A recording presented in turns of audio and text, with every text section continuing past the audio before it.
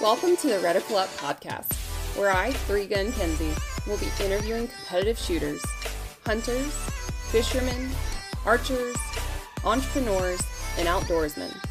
Come learn with me as I interview people from all walks of life, in different disciplines, all across the world, from novices to professionals of all ages.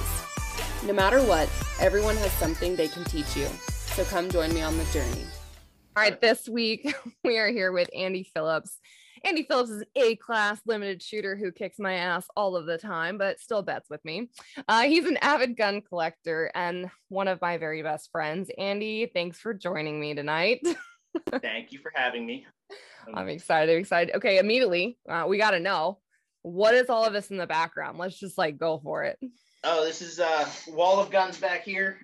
There's some more hiding, and I have kind of a eclectic collection here. You'll see a bunch of little 25s. I have a weird obsession with little 25 ACPs. I think they're cool little guns, so I have a bunch of those. A few AKs. There's a Polish Tantal up here. Nice. And a little SBR 9mm AR right there. And just a good mix of stuff. CZ Tac Sport Orange right there. So that's your baby? This is a Bulgarian underfolder. Yeah, bunch of random stuff really. There's more AKs and stuff down on the ground actually you can't see, and there's a few more guns hiding places, but yeah, I've been buying guns for years now, buying and selling for the most part. Man, we talked about this a little bit on the other day about collecting. Like you went and with a buddy and bought like a ton of guns, like split them up, sold some, kept some. So how long have you been collecting, Well, I mean, I've been buying guns since I was like 21, but I've been trying to actively collect certain guns for really just the last 4 or 5 years. Okay. As far as trying to really build a collection. And I've kind of told myself I'm not selling guns anymore. Yeah, that's what I've always done is I sell a gun to fund another gun, and I've tried to stop doing that. Do you regret selling some? Oh, I regret selling tons of guns. I mean, I have a list of like 50 guns that I've sold that at the time I thought was a great idea, and I typically made money on them, but it's stuff a Sega 12 shotgun that I had in 2007. I think I paid $275 for it. I think I sold it for like $400 and thought I was the smartest guy in the world. And now you can't find one for under $1,000. So yeah, pretty much that's happened with every gun I've ever sold. I usually tend to kind of make money. I don't usually lose money on them, but I tend to sell too early. So I've just decided I'm not going to do it anymore. So I just keep everything now. So what's top 5 on your list right now that you're looking for? As far as what I'm looking for, I had a P7 PSP, little squeeze cocker HK 9mm that I sold and regret, and they've almost doubled in price. So trying to find a reasonable P7 PSP. What else is on my list? Man, I'm really looking for an FAL. Like a nice Australian or something FAL. Really just some kind of random uncommon guns. I'm really looking. I had an SVT 40 that I sold years ago that I regret. I watch them all the time on Gunbroker. I look actively on it, every website online. I look for them all the time. So I just try and be ready when one pops up to scoop it up. And tends to sell quickly lately. So. Wow, interesting. So do you actually have shot every gun you own? Like, do you just collect them and not shoot them, or do you actually try and shoot them all? I think I've shot most of the guns I own. I haven't shot all of them. There's plenty of guns up here that I haven't shot yet. Yeah, there's probably half of my guns I've shot. So but they're I'm trying to do better. I'm trying to shoot them more, but there's some guns that you don't want to shoot. I mean, I've got a Marlin lever action that's like a 1980. It's a 40-year-old gun and it looks brand new. So I try not to even mess with it. Yeah. So I mean, that's the But same it's thing a with shame. like revolvers. I remember like single action seeing some in a museum of the chamber has never rotated or whatever because you can get that scarring, and it's because the value is going to be worth a lot more. Exactly. You look at Smith and Wesson collectors, and I had a few Smith and Wesson revolvers, and I've sold most of them. But they same thing. They look at the turn line, and you want to look and see how faint the turn line is. And I like shooting guns, so I pretty much there's very few guns I buy that are kind of like new in box, brand new condition. Almost everything I buy is something I can shoot and hang on to. Cool. So I look for stuff that's like a very good used gun is what I typically look for because I want to shoot it. I mean, at the very least, I want to try and I want to put 50, 100 rounds through a gun. So Yeah. I, for the most part, try and shoot everything I buy. Cool. Okay, so you said you were looking for a couple things. So what else, like marking, stamps, real quick too, like I was interested in it's silly, but when I bought my Walther PPK, I learned about like interarms and then how Smith and Wesson brought the Walther in and now it's Walther. And so, like what generation that gun is, which is fascinating to me. It's really cool. Yeah. Tell me about that kind of stuff. Yeah, so I mean, and it really depends. That's true of every gun. I mean, you look at every variant of every AK out there, and there's different countries of origin. There's different year ranges. I mean, I have 4 AK-74s right now, and that's nowhere close to all of them. Like probably 50 different variants. So it really is just a lot of it nowadays is what you can find. Yeah. So a lot of it now is what's actually available to even buy. Yeah. There's just not, I don't feel like there's the supply there used to be. The odds of finding an old AK 47 or 74 at a local gun shop have gone down drastically. So yeah, they're wiped out because that's the first place like people go to look.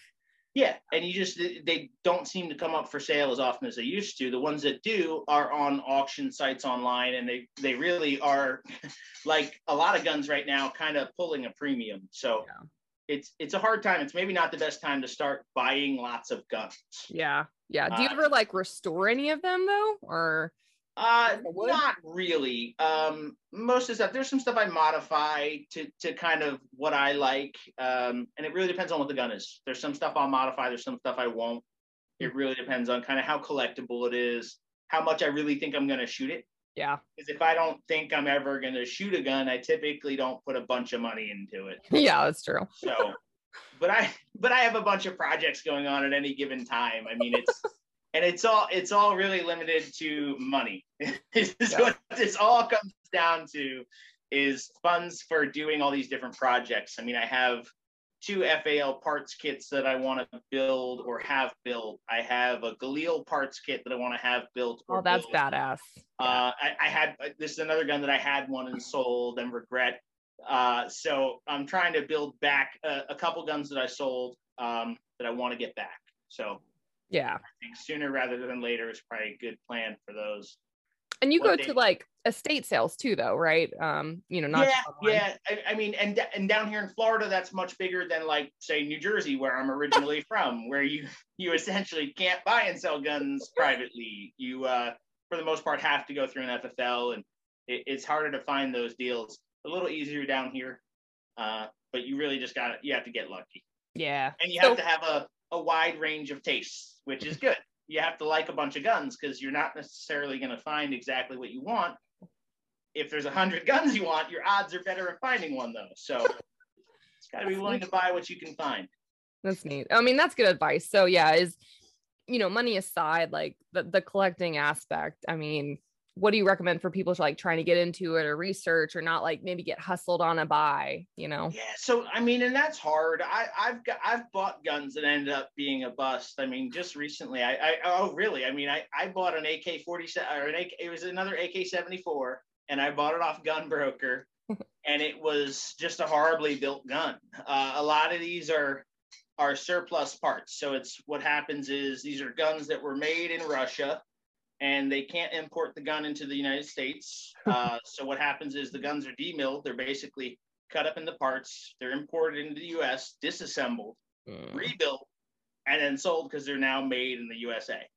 Oh, okay. The problem is somebody has to build that gun, and whoever built this one didn't know what they were doing. So it doesn't chamber rounds. It didn't feed. The magazine wasn't put together. The magazine catch wasn't put together right. It had a bunch of issues. The receiver was instead of being riveted, it was welded. Somebody welded the front and rear What? trunnions to the receiver. So I thought it's partly on me. I should have asked more questions. I should have done a better job researching the gun. So you got catfished with a gun.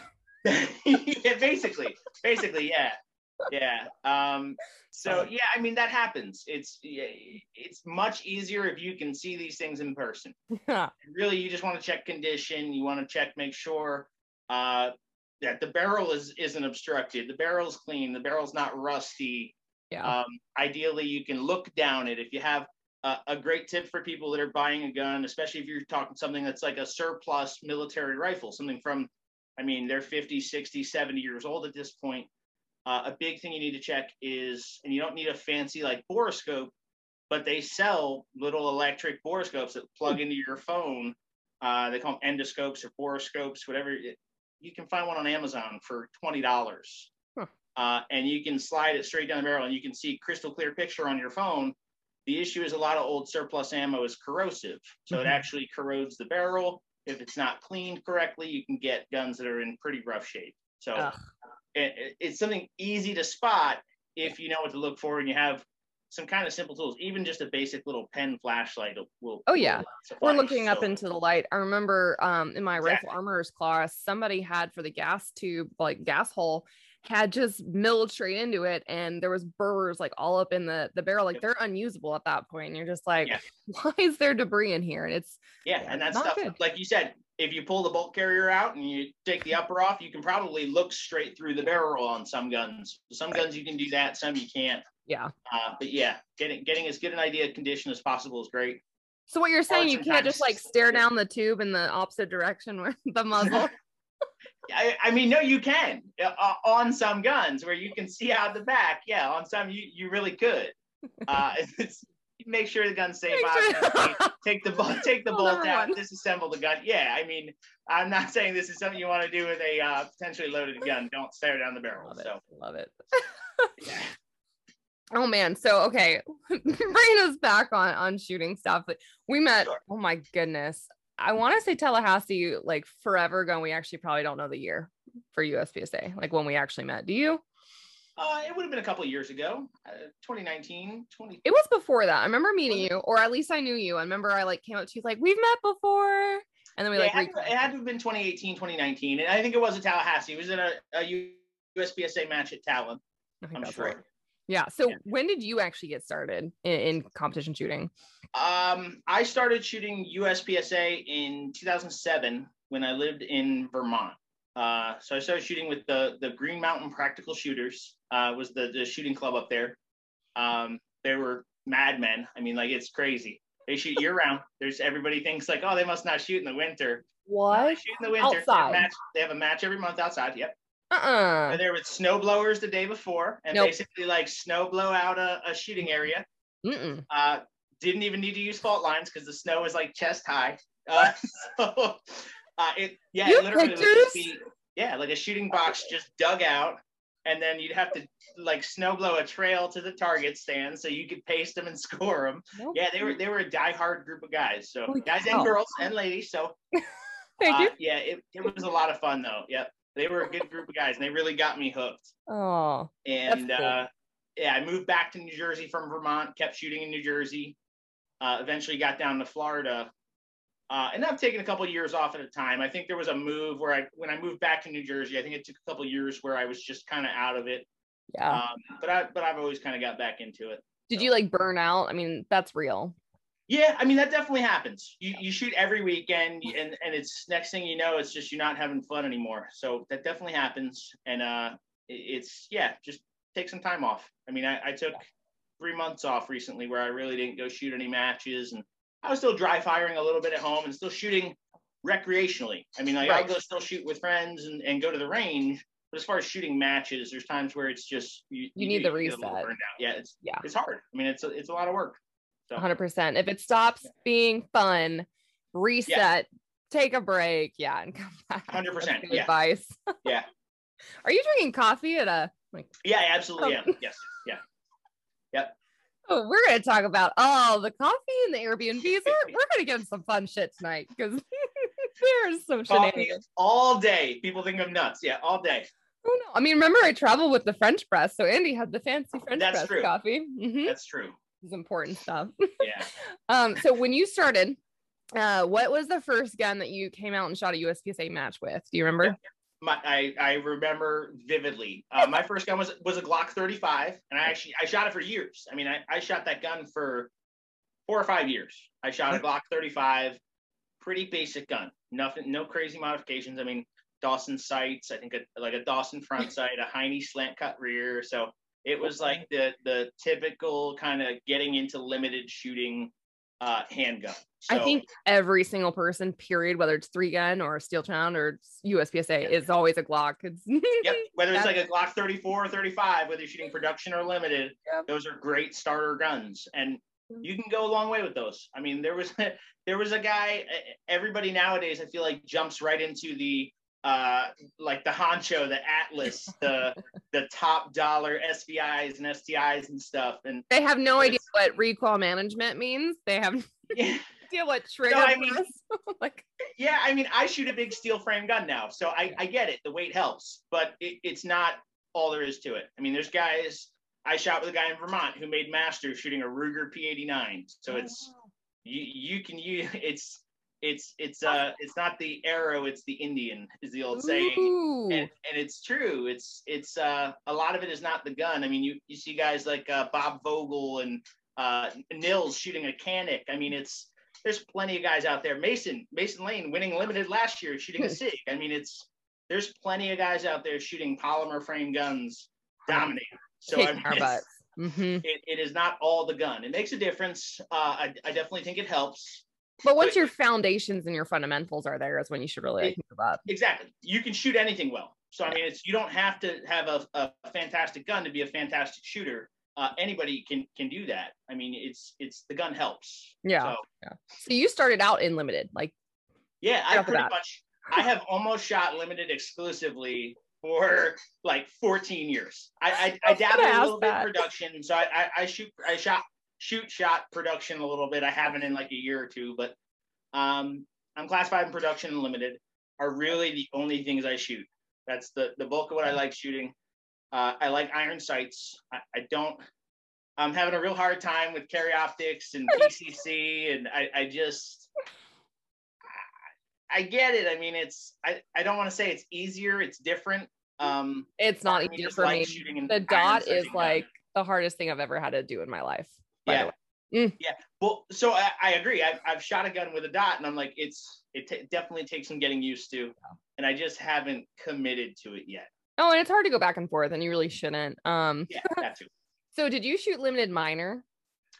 No, I've shot limited major, I think, forever. From the start. I don't think I've ever loaded minor 40 or minor 9 or anything. Interesting. I've always shot 40. Okay. For those people that don't know that are listening, can you explain what we're talking about with minor and major power factor? Sure, I think so. USPSA scoring is different based on caliber you're shooting, and it's complicated because there's different divisions that allow different calibers. And in open, you can shoot 9 major, which is a high power 9mm round, but most USPSA divisions, 9mm and under is scored minor, and it's just a scoring difference. You get less points for hits on target. So, for example, a delta, I think shooting major is 2 points. I think shooting minor is 1. So you get scored preferentially because you're shooting. I guess the idea is it's a harder to handle or harder to shoot fast round. Shooting a 40 or a 45 is scored major. You're limited slightly in capacity. So there's an argument for both. Sure. Shooting a 9 in limited, you're getting scored as minor power factor. So you don't get as many points for your hits, but you do get a benefit in capacity. So same thing with like single stack too, right?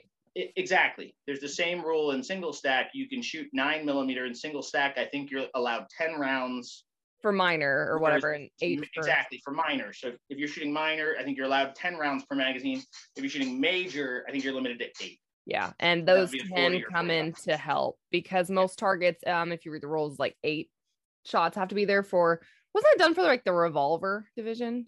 Exactly. Yeah. But So.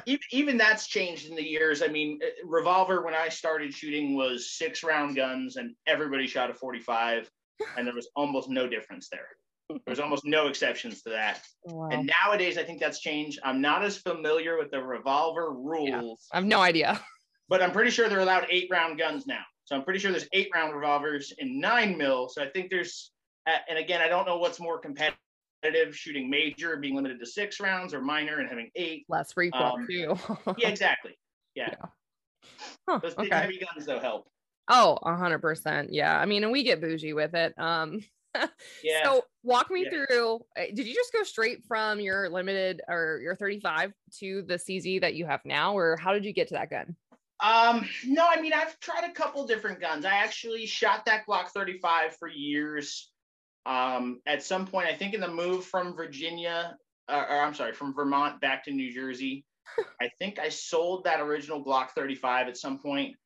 And then I took a couple of years away from shooting. When I got back into it, I actually found another Glock 35, like a limited, like a whole setup, a gun, magazine, magwell was already all ready to go, belt holster. So I was looking to get back in the USPSA. So I bought another Glock 35. I shot that actually as recently as like 2018. I was shooting a Glock 35. And then I went from that to the CZ, the Tactical Sport Orange. Nice. And that's the one in the background right there? Yeah. It's I'll show her off. This one right here. It's no longer orange.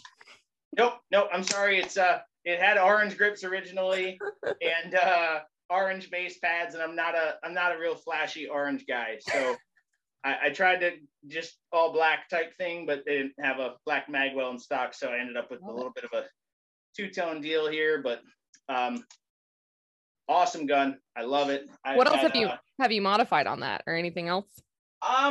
Really, the only things not factory on this gun are the flat trigger, literally just the trigger itself. I didn't change any springs, like nothing other than the actual physical aluminum trigger itself.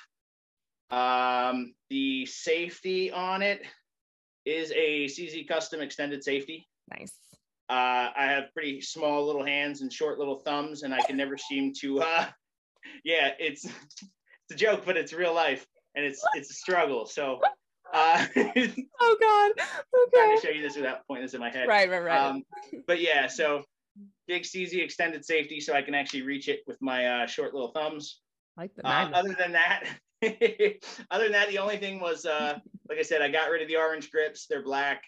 It's a bigger magwell, and that's a CZ custom part also. Cool. And the extended mag release. When I bought this Tactical Sport Orange, they didn't come with the extended mag releases. I think now the newest model does actually come with this exact mag release. Nice. I like That's a factory CZ part. Yeah. Yeah. So how important is it to basically like customize the gun to you? Like you said, small hands, short thumbs. So I think it's important that the gun fits you and the controls are all accessible and reachable. Beyond that, I almost think modifying a gun is a bad thing. I see so many people modify guns to the point where they just don't run anymore. What are you talking about? And I mean, I've done the same thing. I've done all the Glock trigger work and stuff, and I have seen so many people turn reliable Glocks into Glocks that don't shoot anymore. It's unreal. So or bump fire. I've seen that. Yeah, exactly. I've seen more guns just lose reliability, like modification after modification, and just it's almost sometimes too much. Yeah. You just need to like start back where the gun runs. Right. That should be your first goal. Is you should have a gun that runs 100% all the time. That's and not until possible. then, it's a struggle. 100%. It's so hard. Yeah. All right. I shot a match on Sunday. I shot this weekend at Dothan Gun Club, and there was a guy on my squad who had ammo that he didn't load, and we think it was like a sub-minor power factor, so it was a very weak load, and it literally wouldn't cycle his gun. He was shooting two guns. He was shooting production and PCC. It would not function in either, and he literally attempted to shoot a 33-round stage, racking the slide for every shot. And single action mode. Essentially, a single action Glock that, ejected a live round every time he shot. It was a struggle. So he ended up shooting half the stage and stopping, and it took him 90 seconds. So there's times where it's if you don't have a gun that's running right, it's not fun. It really be no fun. Yeah, it's so not fun. A fun time. And it's painful to watch.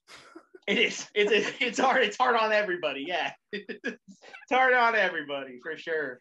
It's terrible to say it, but it is. I'm just like, what are we doing here? Well, I didn't tell you his name, so yep.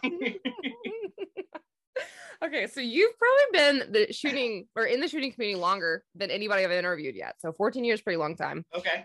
Why are you still in the shooting community?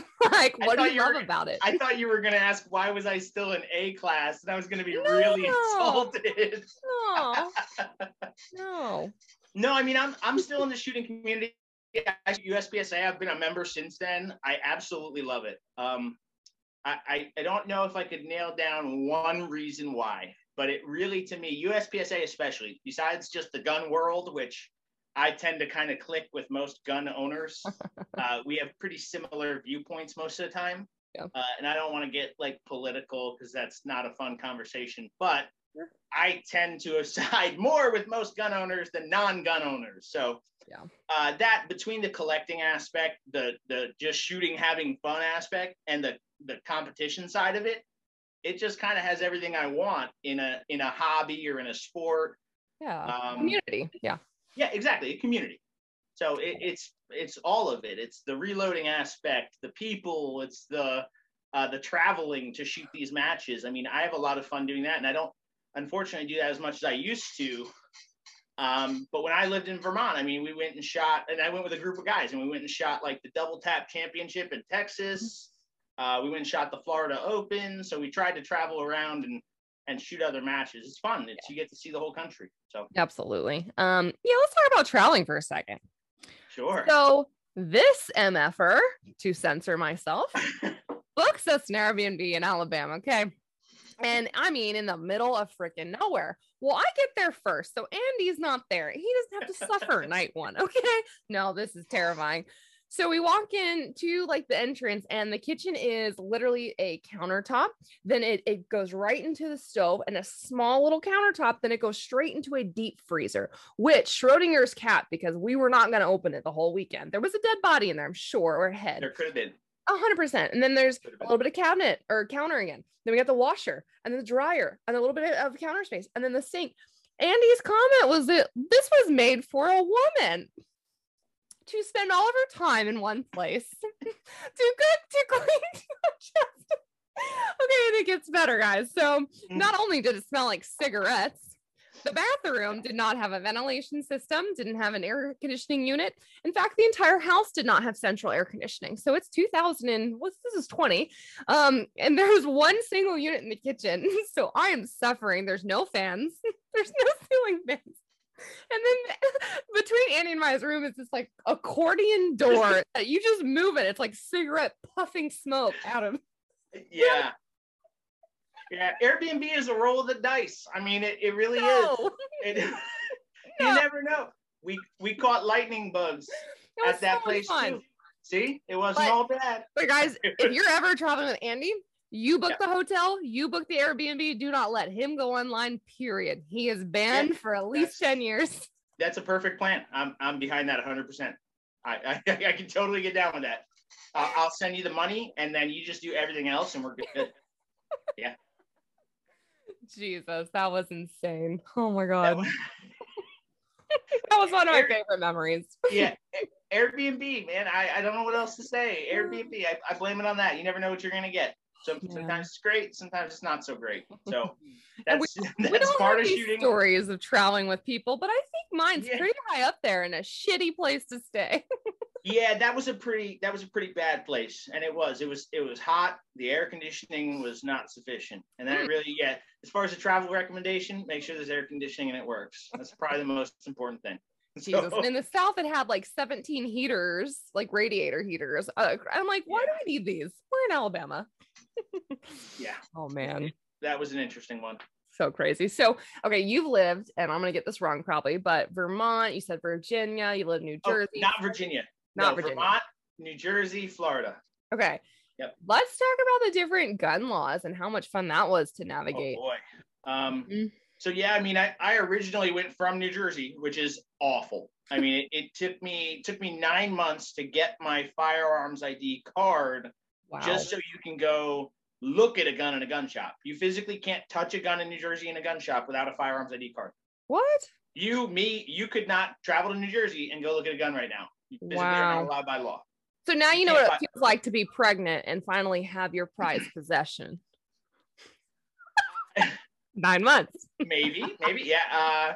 It's a crazy process, and it really is not fair. And there's just an unnecessary burden on people. That 9 months is the same thing a NICS check is, an instant background check. I mean, literally, there's no difference to me. It's a background check, fingerprinting, and pictures, and it takes 9 months to do. Oof.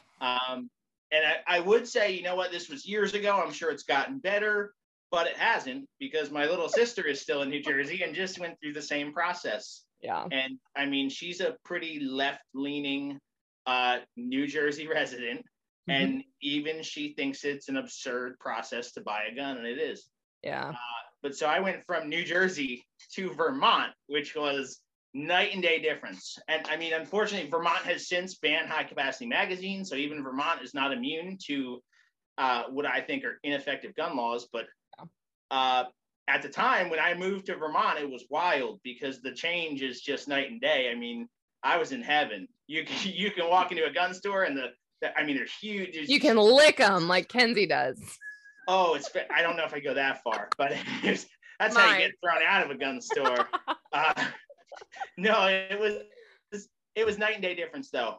Vermont really opened my eyes to like what is possible out there. Between the getting involved in USPSA and really starting to buy guns, that was in Vermont. So I think I owe that to Vermont. At the time, I mean, they had just their concealed carry process was literally their law was, and I think it's still the same. I don't know if they've enacted any sort of concealed carry permit, but at the time it was, their law was literally like 3 sentences. And it was, if you're over 21 and a non-felon, you can carry a concealed handgun.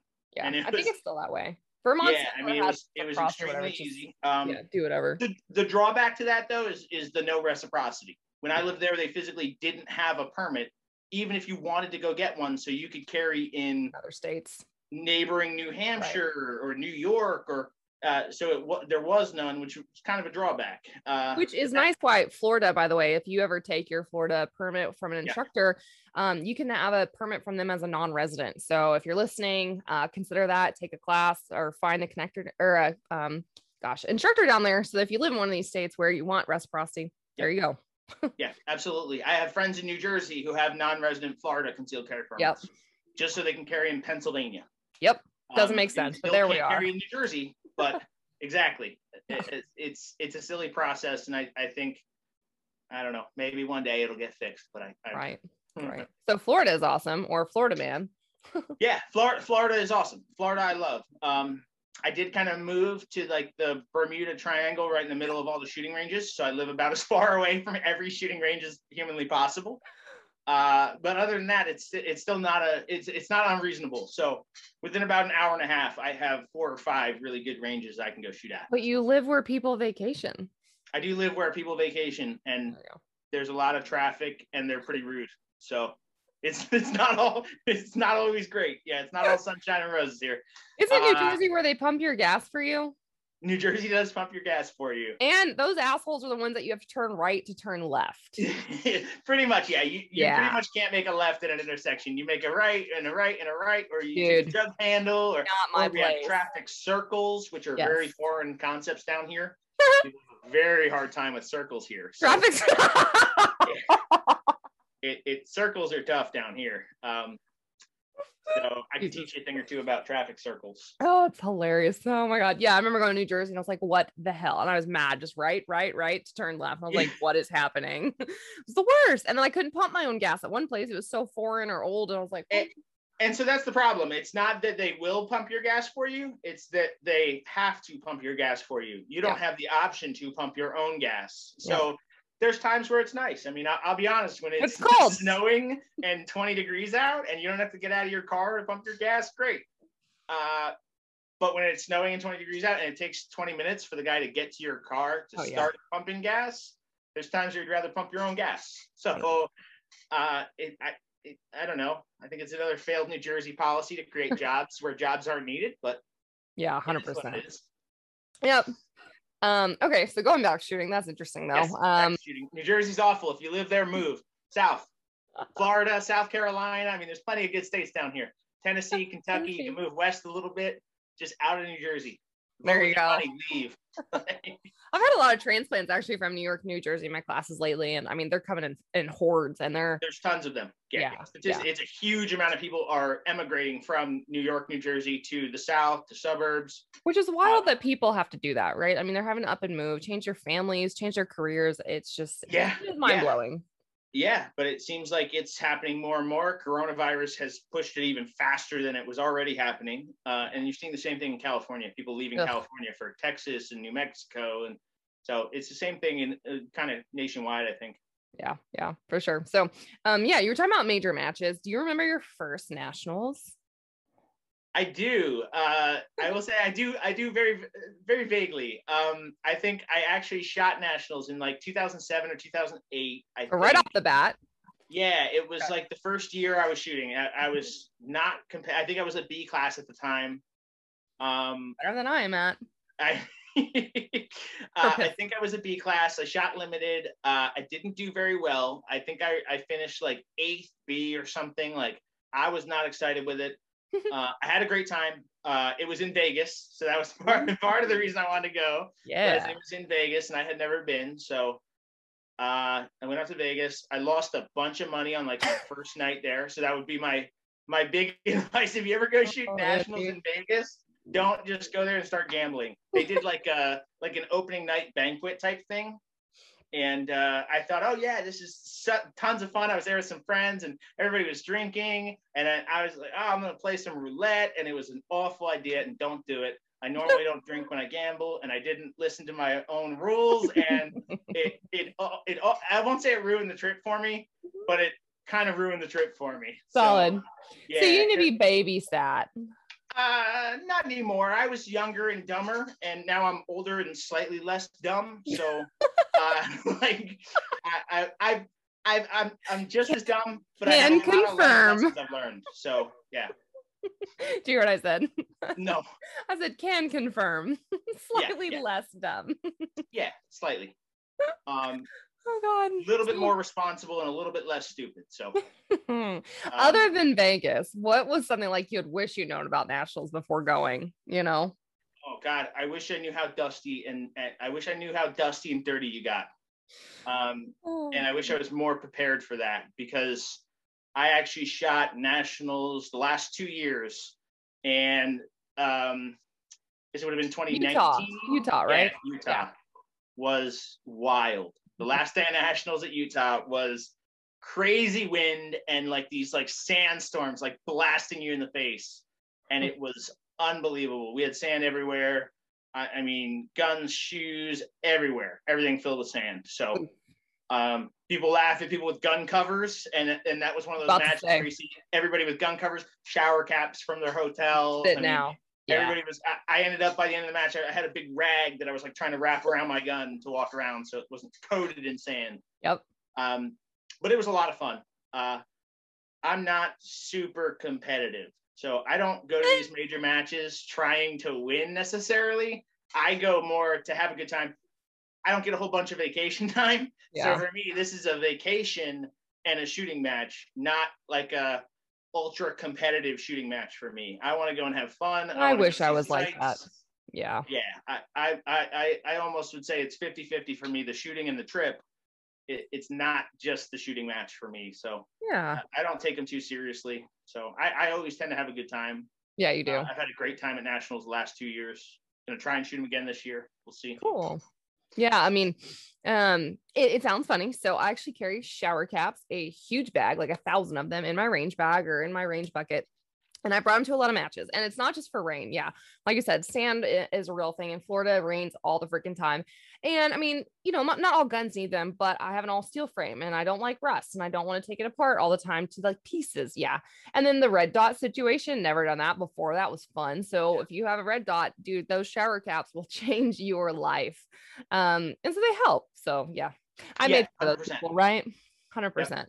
Yeah. So gun cover. That would be my advice for traveling somewhere you're not familiar with. Unless you're a freaking pro gunsmith. I wouldn't even know how to disassemble like every single tiny piece in like a Glock or HK. I would have no idea. Well, and it's just sometimes you can't too. I mean, there's times where you just don't have the time. You're between stages. You don't have a whole bunch of time to go take apart your gun and clean it and put it back together. There's times where you just don't want to have to deal with it. 100%. Yeah. 100%. You mentioned this kind of at the beginning, and it's interesting because so many people will shoot like stock ammunition for a while, right? Or they'll shoot whatever they can, minor capacity, and then they finally get into reloading. It's a slow process.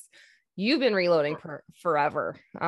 What presses did you start with versus like what do you run now? Sure. So I actually started reloading, and you're spot on. I started shooting USPSA. I probably shot for a year or two before reloading. And it was one of those things. This is like 2008, 2009, like ammo prices kept going up. I also saw the side of it that it really is advantageous. I mean, you can shoot a softer shooting load. So there's advantages to loading your own ammo. I started loading with a Dillon Square Deal B. So they're a little like kind of entry level progressive press. And it wasn't bad. I mean, it's not the best press for loading 40 specifically, I would say. It takes proprietary dies, so it only takes Dillon Square Deal B dies. And the drawback is they don't typically resize 40 far enough. You can get what's called the Glock bulge in 40 brass. Glocks don't have a supported chamber, so when you shoot ammo through them, the bottom of the case kind of bulges a little bit, and the Square Deal B didn't tend to resize them all the way. So at the time I was shooting a Glock, it was kind of fine. They have a pretty loose chamber, but trying to load 40 on a Square Deal B and shoot it through a tight chambered gun is going to be tough if you're using 1.5 brass or brass that wasn't yours. So I went from the Square Deal B to, I don't know.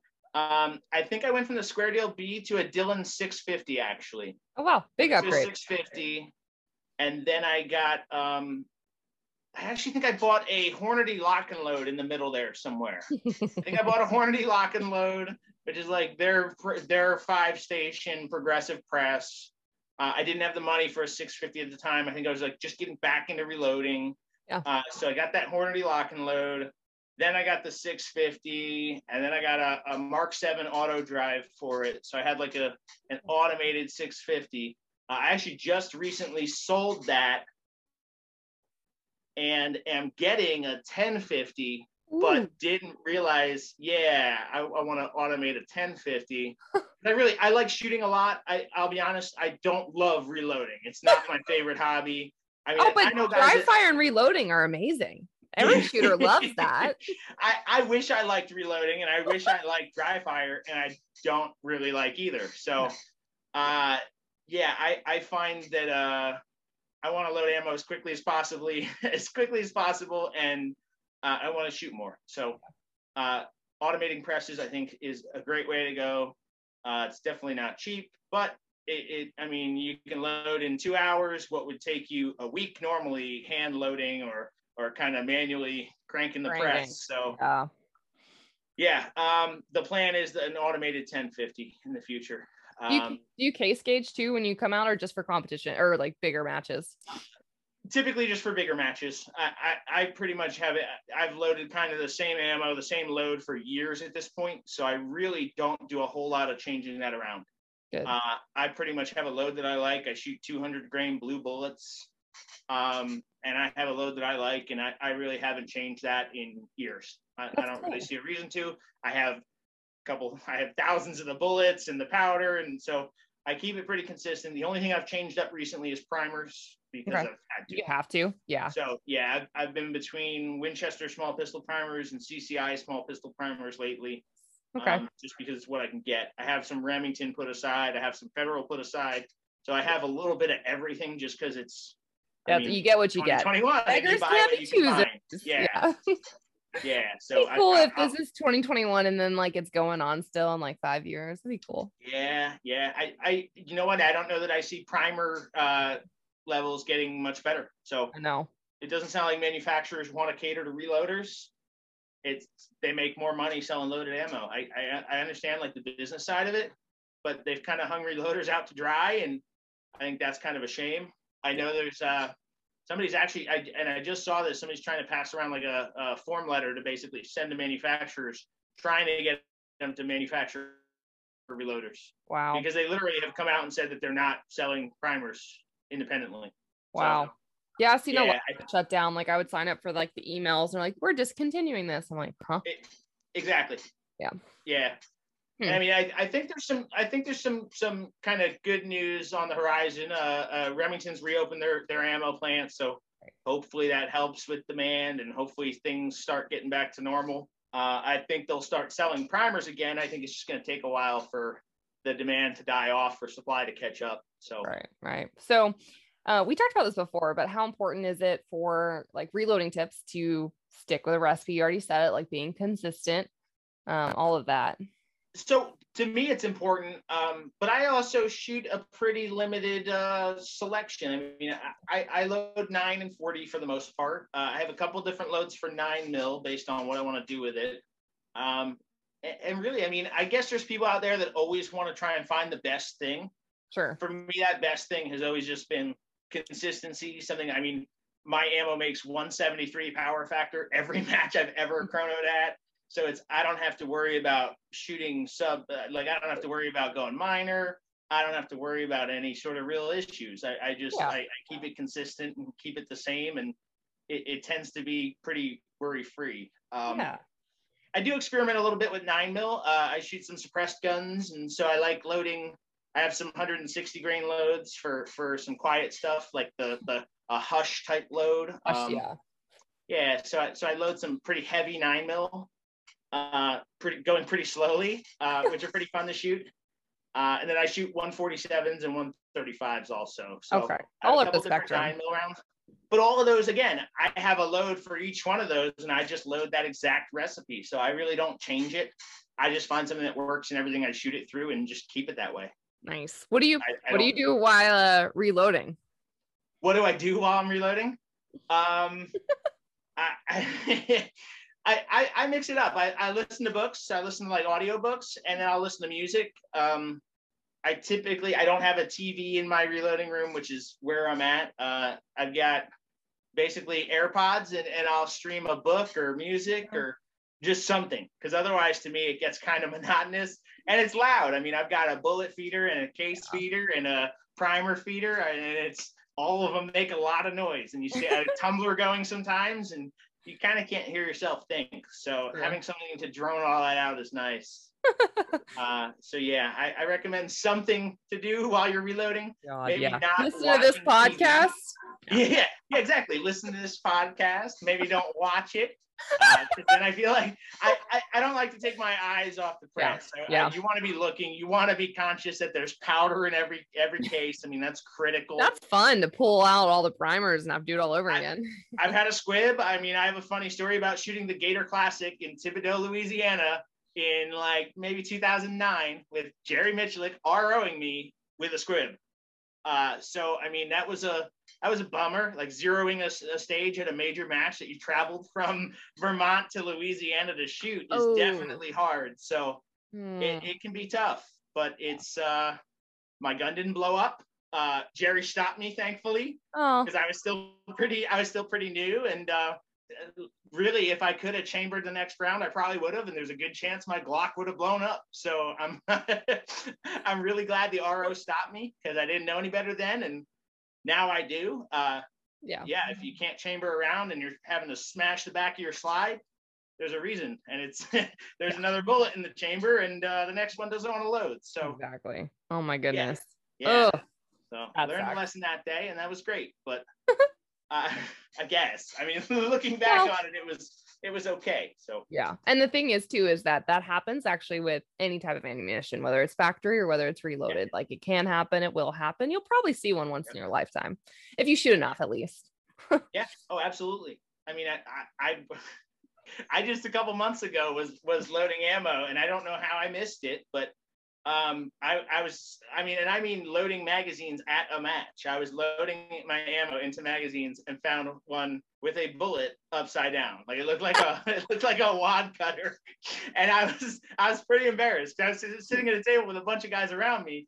And like you said, I didn't case gauge my ammo. Right. It was ammo that loaded on my automated press. So if you're not watching it, it's just cranking out ammo.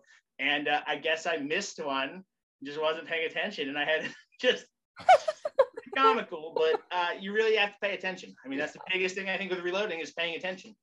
Oh, 100%. Yeah. Okay. This is the most important session of the entire podcast. Okay. And Andy knows where this is going. All right. Pickles. We have to talk about the pickles. All right. Absolutely. Okay.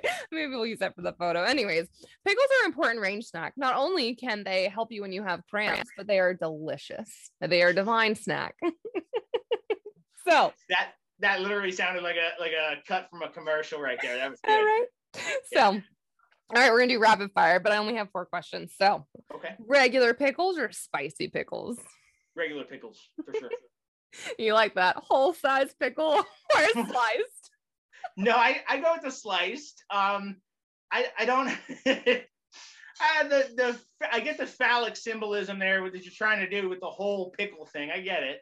People listening won't see that, but the people on YouTube will. Yeah, no, I go with sliced pickles. I think they're just a little more manageable, easier to get in my mouth. You know what I mean? Oh, so you don't know what it's like to be a female is what you're saying. No. Okay, next. But no, yeah, next. Yeah. I have a picture to prove that's not the case. So, well, you probably will go with this. You want that jumbo pickle or you like the little tiny miniatures? Oh, no, you got to do the jumbo pickle. I mean, you for sure need a big pickle, but it needs to be cut into slices. Yeah. Love this. Okay, this is where you're probably going to get wrong. Hopefully you don't. Mount Olive or Vlasic? Honestly, I buy neither. I buy Grillos because they're fantastic. But the Mount Olive are good pickles. Good. All right. There's my people. For all you people that trash talk Mount Olive, you're wrong. No, I like the Mount Olive. I typically buy dill pickles. I'm kind of odd. I love pickles by themselves. Absolutely hate pickles on sandwiches or burgers or anything else. Oh, rude. I will eat pickles by themselves all day. Oh, man, I wish I didn't just move my hand like that. Yeah. I'll eat pickles all day long, but if you put one on a sandwich, I will not eat the sandwich. I will not eat any of it. It's odd. I don't really get it. They're just, to me, they're overpowering on a sandwich. I don't know. I'm a crazy person. So if you're watching this on YouTube, be sure to rewind a little bit, take that screenshot. Anyways, that's why I did the video. You don't have to. I always ask people this because I'm curious. When people get together in the shooting community, we really don't talk about our work, but I think it's important to talk about like how we're all in different industries and different backgrounds, and yet guns bring us together. So what do you do for a living? Oh, sure. I'm a locksmith. So interesting job. A lot of people think mostly what we do is unlock cars. That's actually very little of what we do. Most of what we specialize in, we're down here in a vacation rental area. So most of what we do is like electronic keyless access for homes, condos. That's the bulk of what we do. So keyless locks, stuff like that. We do unlock cars. We make keys for cars. So we do all that stuff. We pick locks. We rekey houses. Don't mess with Andy. He can break in. Yeah, I could if I wanted to. I tell people all the time I could, but I don't care. I think that's a very good skill to know. Like if you're ever trapped in a trunk or you're ever locked in a room, you could probably get out of that. Yes. Yeah. No, I mean it's handy, but it also it ties in. Andy. Okay, go ahead. God. No, it does come in handy. I mean, it's ties into everything I like doing. It's basically just taking stuff apart and putting it back together. I mean, I've kind of fiddled with things and built little projects and stuff for my entire life. Model rockets, RC cars. I mean, I've always made little things and taken apart stuff and put it back together. And it's really the same thing. It's same as guns, same as gunsmithing. I mean, you're taking stuff apart, you're figuring out how it works, you're figuring out what's wrong, and you're fixing it and putting it back together. So oh yeah, ties in well with what I like doing. And I've seen him hand make a key because I'm a dumbass, but I didn't have a key to my truck bed. That was really cool. So he hand keyed the log. Oh my God. It's mind blowing. I'm like, how did you just do that? And I use it all the time. Yeah, no, it's a neat trade, and no, I like it a lot. And really... I've been doing that 13, 14 years now. So same as shooting, just as long. Yeah, pretty much. I mean, I literally, so maybe a little bit short, maybe 12 years I've been locksmithing, because I really, after I moved back from Vermont to New Jersey is when I started locksmithing. So cool. I like it. Yeah, no, it's a good trade. I like it a lot. It's awesome. Okay, I did want to end the podcast with this, which we talked about this. I think I'm going to sign up for that class. Hopefully there's still slots in it by like I get paid like tomorrow. But you took the Travis Tomasi class, which I think was amazing for you. What was his class like? Like, what did you learn? Yeah, so it was interesting. And I mean, it was kind of right in the peak of like the start of this ammo crunch. So I think everybody was conscious about not wanting to like waste ammo or unnecessary ammo. I almost think that helped because I think it wasn't focused on standing there blasting at a target. And I honestly, I learned a lot more than I thought I would. I'm that guy that I've been doing this since 2007. You kind of think like, oh, I know everything. And I know I don't do everything correctly, but I know what I'm supposed to do for the most part. I still learned a huge amount from that class. I mean, it was unbelievable what I learned from that versus what I thought I already knew. But for some reason, just having Travis break this stuff down makes so much more sense to me now. Invaluable class. Travis Tomasi is a fantastic guy. I want to take the class again. So there's a good chance I'll be taking it again. Yeah. I would love to take his class again. It was great. And he shoots limited, so it was helpful for you. I mean, he would know everything, but I mean, it was really helpful to, have that experience with the guy that shoots your division. Yeah, absolutely. And I mean, he's a guy also that I've looked up to since I started shooting. I mean, there's a video of Travis, and it's an old video. And exactly, the video. He's standing in front of some concrete wall, just reloading, and I've been watching that video for 10, 12 years. I mean, since that's an old video. I mean, and I've been watching it since then. And Travis, he's just such a cool guy too. Getting to hang out with him was pretty neat. He's really down to earth. Still shoots, I think, the same gun. He still shoots a para. He shoots like a para or Remington double stack gun. Like he's still shooting his same limited gun. I like it. When you like what you like and you get, when you get what you want to get, you're good at it and stick with it. A gun makes a difference. I mean, if we go back to what we were talking about, customizing a gun, getting the essentials or the foundations done with a polymer or whatever gun. But when you get that gun that just like changes your life and you're like, this is it. This makes shooting fun. It's delicious. That's how I feel with my gun. So yeah, absolutely. No, it makes a huge difference. So I think that's what he's used to. That's what he's shot for years and years. So I think he's sticking with what works. So. I love it. And is this the first like firearms training class that you've ever taken? Yeah, so I've taken like a basic pistol shooting class. This is back in New Jersey, but this is like your typical indoor shooting range, like how to shoot a handgun type class. I didn't get a lot out of that. This was my first class from, not to say that being a grandmaster matters, but this is my first like top level competitive shooting class. Oh yeah.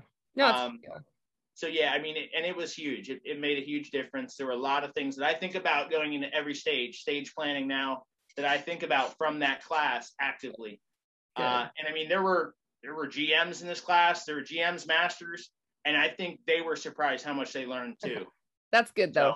We talk about that a lot on this podcast about education. No matter what level you're at, you always have something to learn from someone. Doesn't matter what level they are too, or you don't ever want to get to that mindset of like, I'm GM, I know everything, right? There's still something to learn. Yeah, exactly. I mean, there's always somebody, I don't want to say there's always somebody better than you, but there's at the very least, there's always somebody with a different idea or a different way to do it.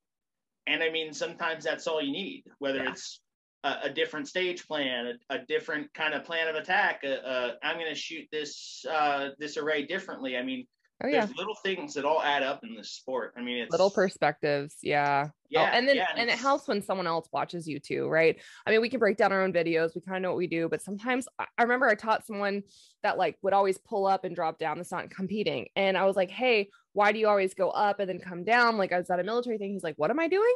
He had no clue of what he was doing. He's like, show me what I was doing. And I would repeat it. He's like, do I? And I was like, oh boy. Yeah. Oh boy. Yeah. No, there's a ton of things like that. Like if you look at your own draw and what you're doing with your offhand, your weak hand while you're drawing your gun. Yeah. Most people have some weird hitch in it. And I mean, a lot of that stuff, even the reloading. I mean, Travis brought up a good point to me. I was dropping my gun too low while I reload, and he made a great point. He's like, why would you move your gun from where you're shooting? So I've been trying to essentially reload right in front of my face.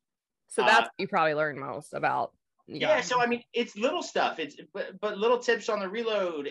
I mean, he makes a big point on transitions and transitions and how much more important they are than splits and shooting. And it's obvious, and it's something you sit there and think about it, and you're like, yeah, this makes perfect sense. I mean, if you're shooting 20 splits and you can get that down to 15s, so instead of 1/5 of a second, you're getting it down to like 1/8 of a second. That doesn't make much of a difference. If your transitions between targets are a second and you can get that down to a half a second, you're picking up more in one transition than you are in all your splits shooting faster. So it's 100%. I'm putting a huge amount of focus now into transitions and getting the gun from target to target and shooting while I move. Yep. Instead of worrying about how fast I can get 2 shots on the target. Yeah. So try and focus more on the hits and speed the transitions up and the kind of predictive shooting, the knowing where you're going to be shooting as you're coming around a wall or a barrel, knowing where you need to be. So like finding a point on that barrel and knowing that's exactly where I need to shoot. When I get around that point on the barrel, I'm shooting the gun. Like, you know, a target's going to be there. So it's just getting ready to shoot that and getting ready to engage that before you even actively see it or can engage it. So like it, get that gun up. Yeah. Yeah. I mean, shooting is the slowest thing that we do is what I hear a lot. And again, like the transitions are huge. Yeah. Exactly. It's the movement, the transitions that are huge. The splits, that's the whole, like, this splits get chicks and like looks cool on Instagram. That's true. Yeah, go look at the freaking paper. Oh, okay. I'm like, throw this. No, for all of you people that watch these Instagrammers, I want you to check them on how far their targets are. First of all, did they ever show you their hits on targets? And I love it when it's steel and it's like 700 pieces of steel. You know what you're watching. And like, ding, ding, ding. Of course they're hitting steel. There's 700 pieces of steel and it's two freaking feet away. All right, I'm done. Thank you for pointing that out. Yep. You're not wrong though. Which is a huge part of watching some videos on YouTube, try and get guys to break it down and tell you what their hits were and what their time was. And there's a lot of guys that do a really good job. You can learn a lot. I mean, I tell people this all the time about everything. We have the internet, we have phones, we have like more knowledge in our pockets than people ever had in like recorded history, and people just don't use it.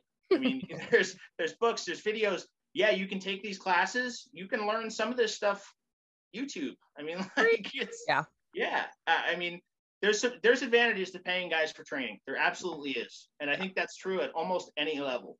Yeah. Like, GMs out there that can take a class and learn something from it. Oh yeah. So I definitely think that the training is worth it. So you probably waited too long. If that was something you could tell yourself maybe to do early on, that was 100%. Yeah. If I would have known, how much I would pick up from this, I would have done it 10 years ago. So can we expect you to be a master in a couple months? I'm pretty close. I'm like 84.5%. I mean, I'm literally like 0.5% away. I need to shoot one more good classifier. Or a match bump. Or a match bump. But I haven't been putting the focus into it that I should. I almost don't feel like I should be a master yet, so I kind of don't want to make it. Like if that makes sense. I mean, once you get up there, then you have to compete. Yeah, I don't feel like I'm shooting at a master level at this point, so I almost don't want to make master. I'd rather be a better A-class shooter than a terrible master. I don't want to be last master at a match. That's not my goal. Yeah. No, I totally get it. Cool. No. Well, is there anything that you want to leave people with, or do you want them to connect with you on social media? Social media, not really. I mean, I'm on Facebook. My name's Andy Phillips. Other than that, I mean, I don't have much of a social media presence. No, I mean, my biggest thing is if you want to shoot USPSA, go shoot USPSA. That's the hardest thing, I think. And I think that's the biggest barrier for so many people. Yeah. Is there's so many people that want to get into USPSA and just don't know how to do it. Yeah. They don't know the rules. They feel awkward just showing up at a match. It's daunting. I mean, it is. They feel like they're going to get embarrassed. I mean, most people are terrible at their first matches. And I mean, you just have to do it. It's one of those, you just got to like jump in, because once you go, I feel like you're not going to stop. I mean, I've brought 4 or 5 guys to matches, and most of them now are like A, B class shooters. Like they come all the time now. So there's very few guys that come and shoot USPSA and then are like, it's not for me, I don't like it. Right. I don't know that I've ever heard that. I mean, I've heard issues about, the ammo's too expensive, the guns are too expensive. Right. I've heard those kind of barriers, but as far as just somebody not enjoying it, I don't know that I've ever seen that happen. Yeah, 100%. Yeah. So reach out to Andy, or like you said, just show up to a match. He shoots at Dothan Gun Club a lot. So if you're in that area, that is the spot. Was it grassy courts of Dothan? Yep. It's the Wimbledon of shooting. Dothan Gun Club. It is beautiful. Fantastic range. Second and fourth Sundays of every month. Love it. The USPSA matches. They do Steel Challenge, I think, on the first and third Sundays also. And on practice score, it's DGC. DGC, Dothan Gun Club. Yep. Just look up DGC to see their matches. Fantastic matches. Best local matches I've ever shot. And I mean, I've shot 6 or 8 different gun clubs kind of consistently.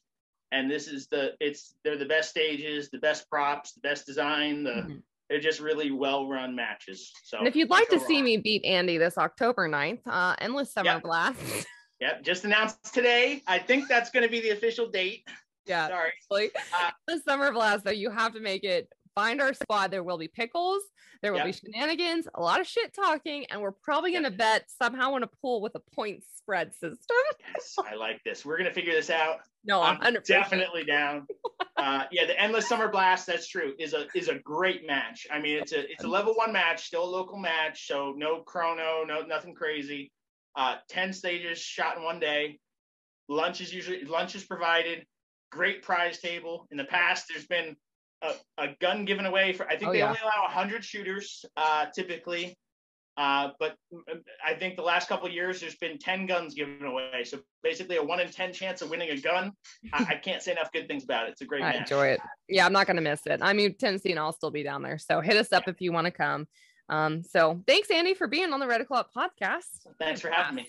This was a lot of fun. It was awesome. I had a good time.